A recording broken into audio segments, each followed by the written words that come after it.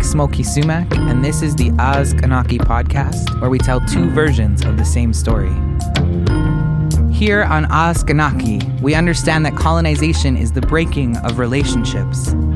It is our original instructions to hold relationships at the center of everything, whether that be relationships to our lands, waters, children, plants, animals, or to each other. In the spirit of respect for our relations, I send out a prayer for ʔasqanaki, all living things. I hope that you, our listeners, are finding space to breathe, rest, and find joy and pleasure today. May this episode bring you something needed.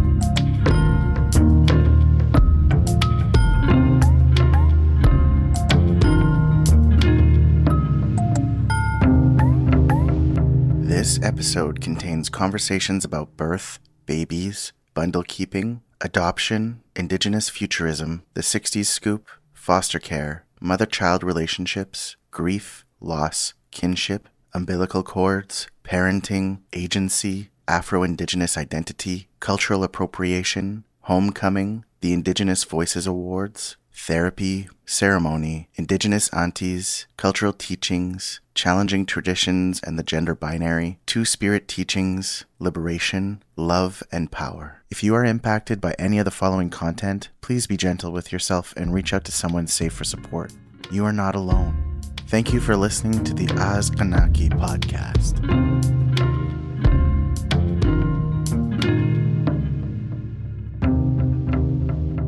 I loved you before I met you.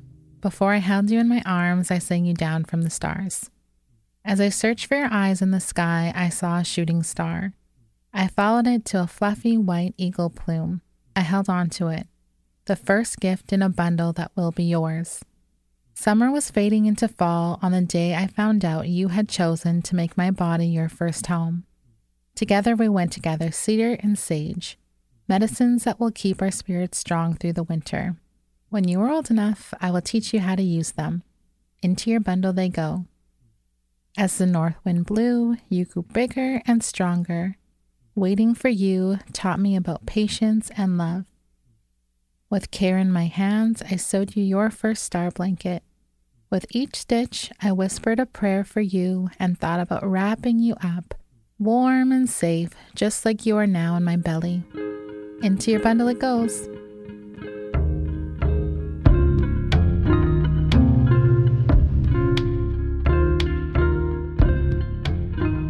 Today's episode means a lot to me as an adoptee. You just heard our guest Tasha Spillett Sumner reading from her children's book, I Sang You Down from the Stars. This book is an incredible gift to this world, and I hope that after listening, you go out and get a few copies for the children and babies in your life. I Sang You Down from the Stars offers us teachings about Indigenous birth, babies, and bundle keeping. And what strikes me is that Tasha honors the birth of her child in this book in such a way that I can see both future and past. I believe this is how we, as Indigenous peoples, have always honored birth, since the time of our emergence stories tell us that we came to the earth. And I also see this as a moment leading to futures where our births will be honored in the same ways. This is important to me as my birth mother was taken during the 60s scoop, and when she became pregnant with me was put into a home for unwed mothers. There, she had the traumatic experience of placing me up for adoption. In recent years, my adoptive family has given me my adoption papers, and I learned that I was in foster care for those early days, weeks, and months of my life as a newborn. Tasha's book is important because it reminds us that despite the numerous stories of loss and devastation in Indigenous country, when it comes to birth, there is love and power in that space between pregnancy and a child coming earthside. There is love and power between a mother and child. And in many of our teachings, we are told that when we are still spirits in the stars, we look down and choose our paths.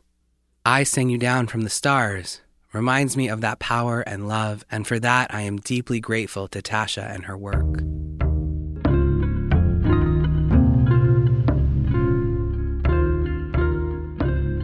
I met Tasha at the Indigenous Voices Awards, or IVAS ceremony, in 2019, where we were both recognized for our work. Tasha won an IVA in the alternative format category for her graphic novel Surviving the City. For those unfamiliar with the IVAs, They are an important award born out of conversations around cultural appropriation. Quite a few years ago, there was a Twitter debate about cultural appropriation, and some high-profile Canadians, including journalists from Maclean's and the National Post, started supporting this idea of a cultural appropriation award, which would essentially honor white writers for appropriating BIPOC stories. Of course, they were called out quickly, and there were a few apologies made. I believe at least one resignation happened as well. All of that said, this is the climate that the Indigenous Voices Awards was born from. Rather than keeping and honoring appropriation, there were crowdfunders that set out to uphold Indigenous voices, and the first awards were sponsored by a campaign that raised over $25,000. I share this story because it connects to the heart of our podcast. Dr. Adrienne Keene, who now co-hosts her own podcast, All My Relations, with Matika Wilbur, was one of the first to teach me in her blog, nativeappropriations.com, that, quote, representation matters. We see this honored through the Indigenous Voices Awards, and before I move on to my discussion with Tasha, I want to let you know that if you're looking for the latest Indigenous literature, this is a great place to start. Check out indigenousvoicesawards.org for more.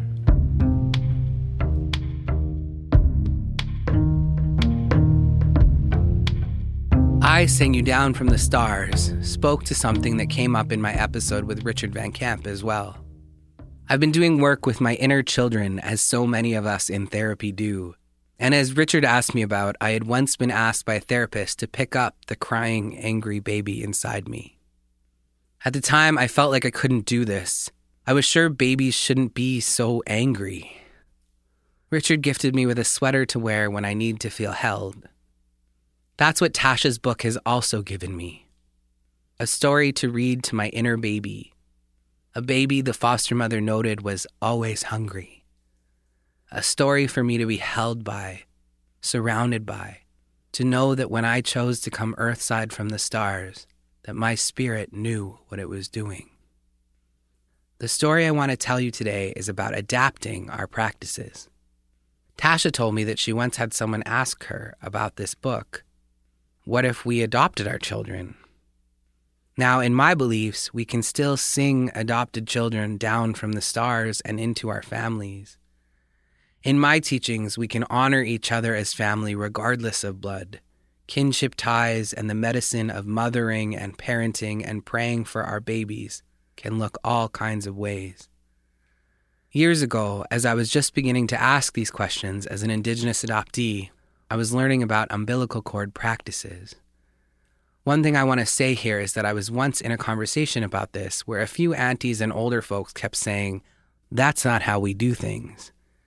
And yet they were also not quite teaching us how we should do things. At the time, I spoke up to say that I believe whatever a mother does for their child in love is a strong practice. Whether it's a specific teaching from your own nation, or whether it was something you were taught by someone in another territory because your family was removed. For the soon-to-be mothers and parents out there, I see you, and I believe that whatever practice you bring into your child's life, whatever small action or song you can gift them, there is no wrong in that prayer. Thank you for bringing us new beings to love and protect. Thank you for choosing to become a parent, to parents of all genders, and of course, to our mothers.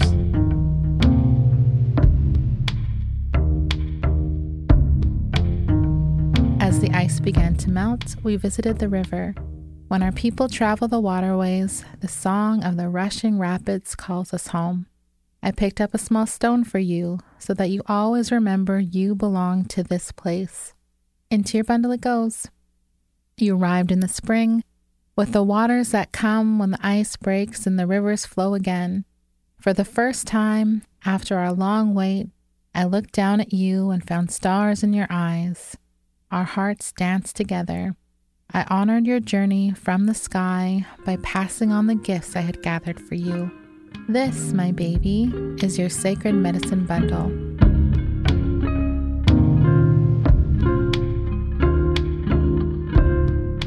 Hello and welcome to the ʔasqanaki podcast. So grateful to have you here, Tasha. In the intro, I mentioned that we met at the Indigenous Voices Awards. I wanted to start by asking what that award has meant to you as an Afro-Indigenous writer. I'm so glad that we met that evening, and I'm so glad that you've been a part of my life since. And thank you for having me on your podcast. And so I think when I think of the time that we met, I have to acknowledge that I was pregnant at that award ceremony and didn't realize it. And I laugh thinking back because I definitely finished that night with a drive-through McDonald's visit in the cab. So if that was not my first sign that I was pregnant, I guess that was my first sign. But definitely being at that event, more so I would say than winning, is being at that event surrounded by other Indigenous authors really felt like a homecoming to me. Or, when you first find, you're like, these are my people. And I think there's something about storytellers and story keepers that we just understand each other. We understand the process that takes to bring a story into being and how that process can be beautiful. And I think that's what others outside might see. But we know that it can be messy and it can be a painful process too. And so definitely, I think especially as an Afro-Indigenous author who has sometimes felt like an outsider insider in a lot of ways as I navigate different parts of our communities, that I didn't feel at all as an outsider there. I definitely felt as a deeply woven part of that community, which was new for me and something that I continue to recognize, either that I feel it or that I don't feel it in the different spaces that I've gone in after that. Thank you for sharing that. I think I can completely agree with finding sort of a home in Indigenous literature, and that's part of why I'm focusing so much on storytellers and writers in this podcast, as well as musicians. And I think when I first went to the Native American Literature Symposium in New Mexico, actually, was when I sort of had that moment of, if I mention Indigenous writers, people know who I'm talking about here, and that connection. And I think that the Indigenous Voices words, I like that you said just being there more so than winning, because I think that the IVAs really allows space for that, where we all got to read. It wasn't just about the winner is. And so there's this celebration of everybody there, and it does feel like a family.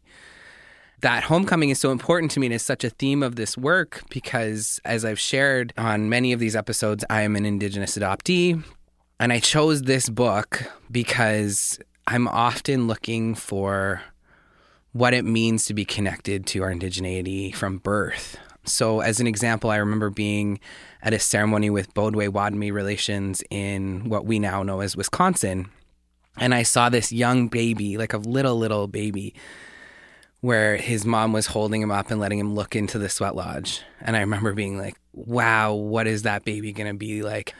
How is, that connection so young, when I had not been around ceremony until my late 20s. And so I think about this connection to the medicine and how long it took me. And for myself, I just imagine a beautiful future for that child, and beautiful futures for all Indigenous children, Afro-Indigenous children. I'm wondering if you can speak to what it's like to honor the babies and children in this way in your story from even before birth, just that reconnection to these understandings. I was very intentional in becoming a mother.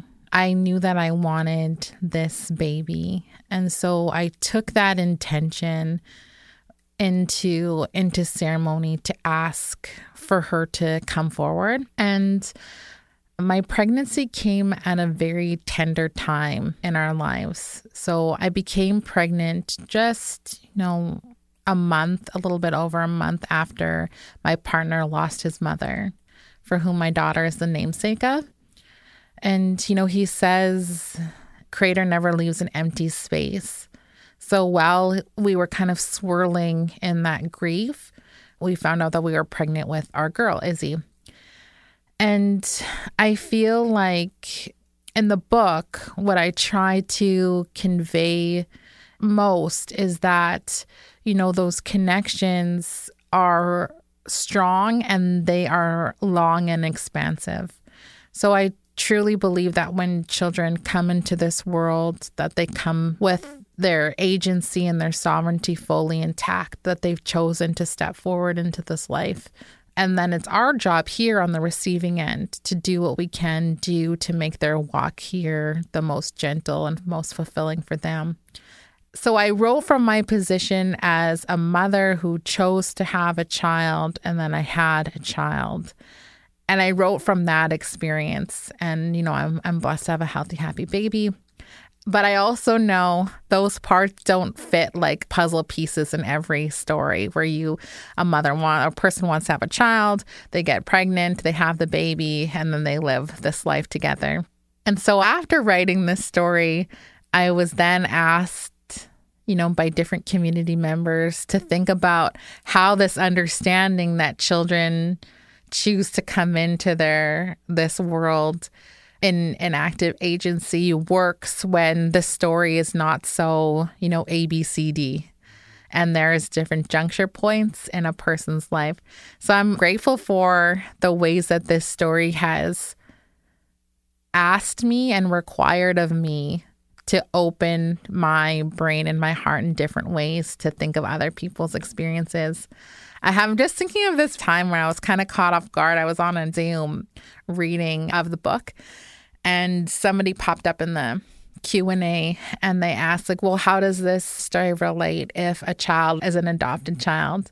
And I had to think about it. I was like, oh, okay. Well, how does this teaching that this story carries about, how children come to be in this world, how does that connect with people who have been adopted? And I feel like a shame, I guess, that I hadn't pre-thought of that. But I'm glad that I did, because I do know that our teachings are not singular. They're so diverse and fluid and can change and mold to accept people as they come to the teaching, including children who have been adopted, children who come home to their families in different ways. And so I do still believe that it is still an act of sovereignty for every child to choose their life path. It's the adults on this end. It's us who have to just work harder and do better to ensure that we're that soft place to land for, the guides that we have to be for children. And it's a tough role to be in, that role of parent to caregiver. But I do think that was my intention in writing the book, is like to think about parenting, to think about caregiving in a way that supports children to grow in the love that we know they entered the world with. Mm-hmm. Mm-hmm. Thank you. I think there's so much there. And what I love about the book, when I think about that idea of the sacred baby bundle, first of all, for us to honor that bundle and take care of that baby, is our original instructions. And I like that you challenge us to be better in the ways that we hold that space. But I also think that when I think about you gathering that bundle, I think, and I will share a story later on in this episode, where I think that adoptive families can do that as well. And I think that there's a space to create that bundle for a child. And I think there's ways to honor. One of the amazing things happening in my community is my ceremony leader has been opening the invites to non-Indigenous foster parents to come to ceremony with their kids or on their own even to help connect. And, that's not maybe right for every space there is, but I think there's a space there to say that because you're raising our children, we want you to learn and we want you to be connected to our community. I really appreciate that there's these teachings about bundles in there. And I guess I wanted to ask, I've been taught a lot about different things about bundles. And I wanted to ask, because when I share Indigenous knowledge, I'm always sort of nervous and thinking of aunties and all of this kind of thing. And so can you share a bit more about how you've learned these teachings, also what it's like to become the teacher and gifting it through this book, and how did you sort of make some of those choices? It all starts with my mother. But my mom did the heavy lifting in terms of returning our family back to understandings of who we are. And so because of her work, my sister and I grew up pretty steeped in our cultural teachings. And I'm grateful for that because I don't know a different, I don't have a different experience. This is just how my core information was received to me. And it comes through many, many different people. I think about sitting in ceremony as a little person, like my daughter's age, and just kind of playing around. But you're still learning because you're still hearing. And, I think that knowledge is like, the seeds that we drop into the ground in the spring. And like, we kind of don't know when it's going to pop up. But when it pops up, it's something, great and something to be celebrated. So the specific teaching around how children come into the world was shared with me under the mentorship of aunties, which we know can be loving and gentle, but can also be stern. And so you mentioned like the sharing of Indigenous knowledge. And I have aunties for whom would think that the sharing of these teachings in this book is not completely appropriate. And it can be a very uncomfortable and difficult space to go in an alternate direction than the people who you've received instruction from. And it's something that, I've done carefully and a little bit cautiously in this book and my other books as well. I do remember hearing this person say about connecting ceremonies with technology, like the sharing of parts of different ceremonies online or in social media. And I remember this person saying, how are the young people supposed to find it if we continue to hide in the bush?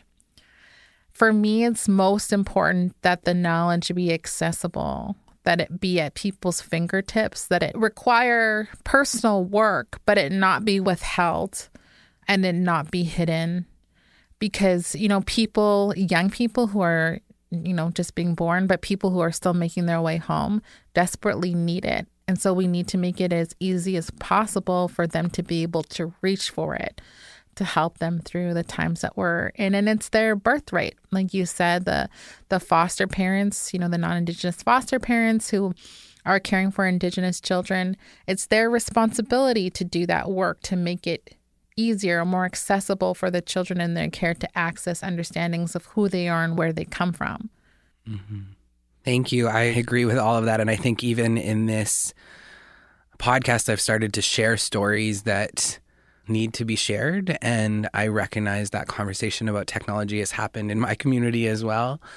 And I think one of the things that I'm learning is that for our elders, they were taught that in order to protect the sacred, it had to be secret, it had to go underground. And so there's still sort of this remnants of that happening. But I have many leaders in my community now and in my life that are saying it's now at this moment that if we keep it secret, it won't continue. We have to start sharing it to allow that knowledge to grow and come out of that space. So I'm really grateful to hear you talk about these teachings. And I think many of the people I have on this series are doing the same thing. I mean, Richard Van Camp is sharing teachings, and I'm grateful that we're stepping into this space of allowing these teachings to come however they'll come. And I think for me, knowing that your book is going out there and connecting to these children, it's such a gift. I want to say that many of my nibblings, it's their favorite book. And I also wanted to ask, so you did mention your other work, and I wanted to let you know that Richard Van Camp, who I've just mentioned, speaks so highly of the graphic novels. He was like, have you read the second one yet? And he was just pushing it. And I said, okay, I'm so grateful to pick it up. And so I wanted to just say, while we're on here, to let the listeners know a bit more about your other works and anything upcoming that you'd like them to know about. Oh, that's so nice to hear. I will say that my own child would rather read a Richard Van Camp book than one of mine. Richard is quite popular at bedtime in our house. So that's really lovely to hear. I do have a couple more picture books coming out. One that was just released called Beautiful You, Beautiful Me, which kind of explores the different dynamics of families, especially when children start to notice that they might not match or present the same as their parents, which was huge for me growing up as an Afro-Indigenous child with an Indigenous and mixed settler mom raised outside of the community that some people might code me more as. So that's a big one. And the main character is named for my daughter. I also have another one called Raven's Ribbons coming out, which I haven't spoken about very much, but it is about pushing back against gender protocols in our spaces and ensuring that people are welcomed and celebrated and their own body sovereignty is respected in those spaces. So it's a children's book about what happens when our young people push back or challenge those protocols that have been entrenched in, not forever, but have been entrenched in our communities for quite some time. That one is a little bit more attached to my doctoral work on understanding how gender operates within Indigenous land-based education.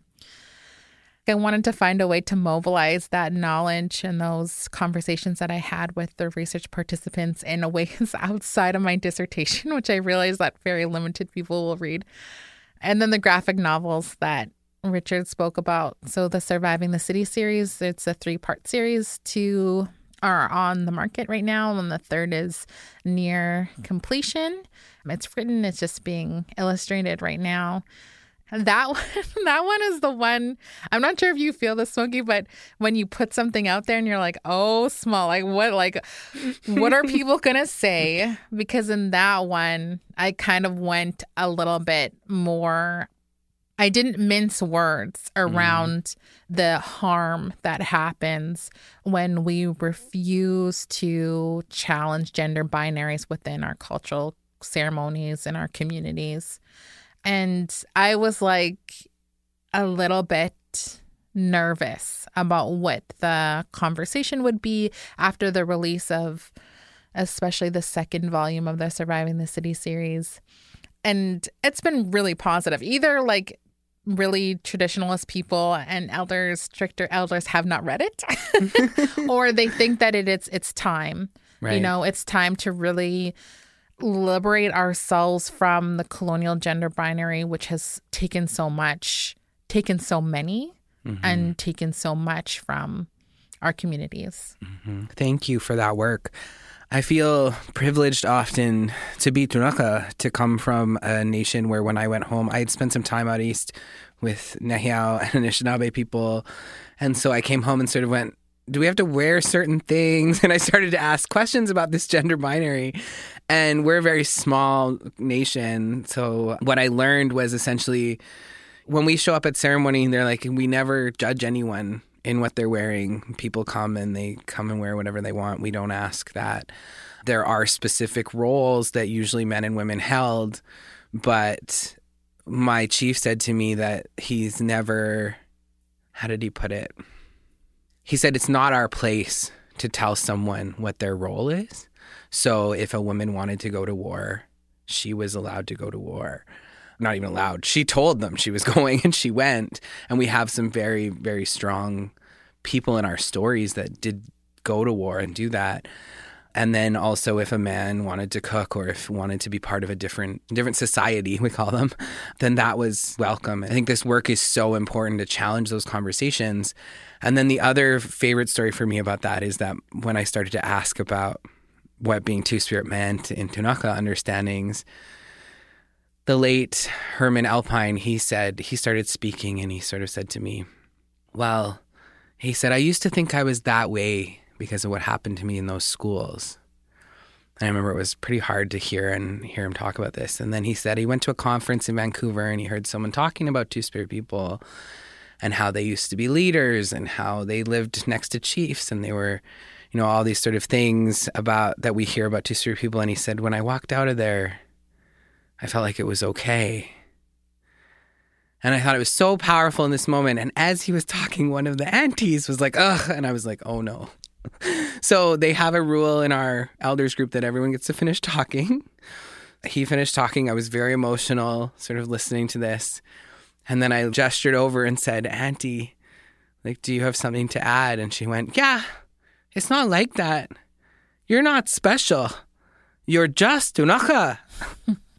And I have to just hold that space of what a gift that was from both of them. But this idea of like Two-Spirit people, I think we're doing this balancing by recognizing the medicines of Two-Spirit people again. And yet I always tell Two-Spirit youth that our aunties tell us we're not anything until we do something, until we actually, how are we, upholding our responsibilities to community. So I do love that. You're not special. You're just ʔasqanaki. And I hope that your work is allowing for that space in your world and in your communities. And I think in all of our communities to push against those conversations, because I know in some nations it's more difficult than others. Mm-hmm. And nobody can humble you, right? Like an Indigenous handshake. Yes. Jeez. Exactly. I'm like, okay, not special.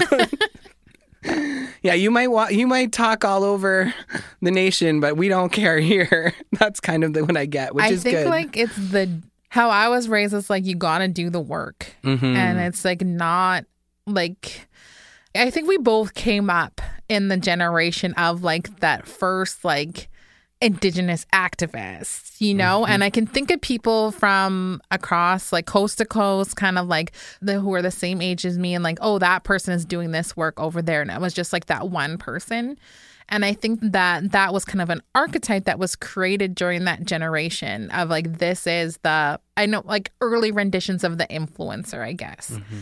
And it's a dangerous thing because it really like it promotes like this really ego-based work. I remember my mom always says, I was like, it's your responsibility to do the work. It's your responsibility to serve the people. It's not like a status symbol. Again, Indigenous moms also great at humbling you. Yeah. No, I completely agree with that. And I think my ceremony mom was very wary of fame. And so, I mean, not that we're authors. We're famous in some circles. We're famous to each other. We're famous to each other, and maybe to a couple kids out there. Your books, you're famous. But I think there was sort of this understanding, right? Again, that it's about what you do and how you contribute to community, and that you don't brag about that, or you don't sort of walk around like I've always been told that. We don't say we're elders, or we don't say, I always talk about this with settlers, that you don't say you're an ally, or you don't just walk around and say who we are or what we've done in those ways, because it's recognized in our community. And even in ʔasqanaki, we have people who speak for us. We don't speak for ourselves if we're being recognized. And so I think that that's such an interesting like teaching and understanding in this world where we're experts now. I mean, you just submitted the dissertation, is this right? It's in there. Wow, it's congratulations. Thank you. I mean, it's not done. Like the thing is not done, but the bulk of the writing, like it's written, right? So now it just goes to defense or that conversation. Well, I hope by the time it comes out, we can call you doctor. Oh, I hope so too. Awesome. Well, it's been lovely talking to you. Is there anything else you want to share with us or say today? No, I just want to thank you for inviting me to have this conversation. And I think about all the people who will be listening, and I hope that the words that I've shared today find them well and that they land gently, and to take what you need and to leave what you don't. Thank you. I have to say to listeners, go out and get these books for the children in your lives, the youth in your lives. I am so grateful to Tasha for writing children's books and books for young people, because I don't. And so it's good to have books to give. And my poetry book, when they get a little older, we get to pass that one on. So thank you. ʔasqanaki. My heart is happy, and I look forward to when we get to see each other again. Great. Thank you, friend. Take care.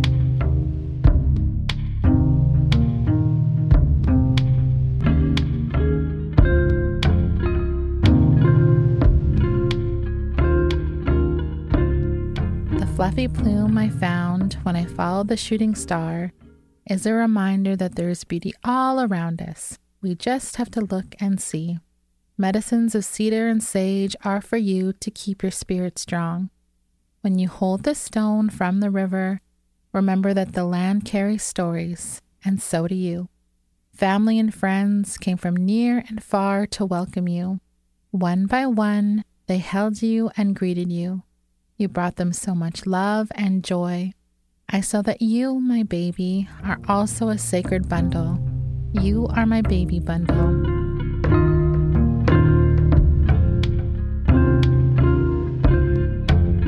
The story I want to share is about umbilical cord practices. ʔasqanaki, the word for umbilical cord in Tunaka. I'm told the word translates to our connection to our mother. For some nations, they bury the umbilical cord. For some, they put it on the roof. I've heard a few funny stories about this as we have moved to cities and urban living.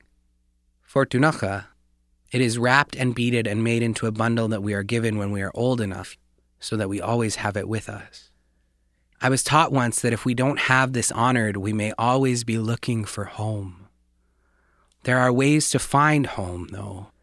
And if you are feeling lost, I can tell you from experience, keep praying, keep asking, keep going. You will find family. You will find home. When I was asking about umbilical cords, my birth mother called me. She told me a funny story about my little sister. She told me that, of course, this question was traumatic because when I was a newborn, I went into foster care and she had no idea what happened to my umbilical cord.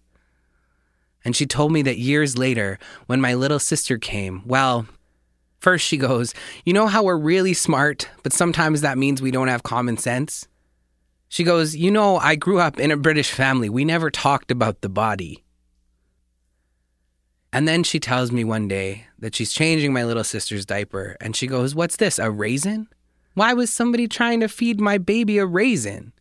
And she thinks nothing else of it and throws it out with the diaper. Well, my sister's father, who is also Tunaka, comes home. And when my birth mom tells this story, she says, this is how I knew there was love. Which I love because I think of this all the time, how even if our parents separate down the road, at one time there was love. And that love holds us, creates us, brings us here. In any case, he went digging through the dirty diapers in the garbage to find my little sister's umbilical cord and honor it the Tunaka way. I still laugh about that. In that phone call, I also got to tell my birth mom that my mom I grew up with, my adoptive mom, had found her own way to honor this practice. I share this for all the parents out there who are wondering, how do I honor these practices if I didn't birth my child? Well, my mom had honored this practice with my older sister, and she had wanted to honor it with me, but of course didn't have my umbilical cord. It wasn't until I was a little older that she realized she could help with my bundle. When I was a teenager, my mom came to me and gifted me a small beaded bundle, and she told me that it held my baby teeth. During this time of asking questions about it, later on, I asked her, how did you know how to do that? Did an elder tell you? She said, no. I just thought, what else is part of you that falls off your body like your umbilical cord? And that's when I thought of your baby teeth. And so I got to tell my birth mom that this practice was honored. And today I honor the wisdom of moms and parents everywhere, whether they be digging through dirty diapers or finding new ways to honor tradition in a world that wants us to forget. ʔasqanaki ʔasqanaki. Thank you, our mothers. Thank you, Tasha.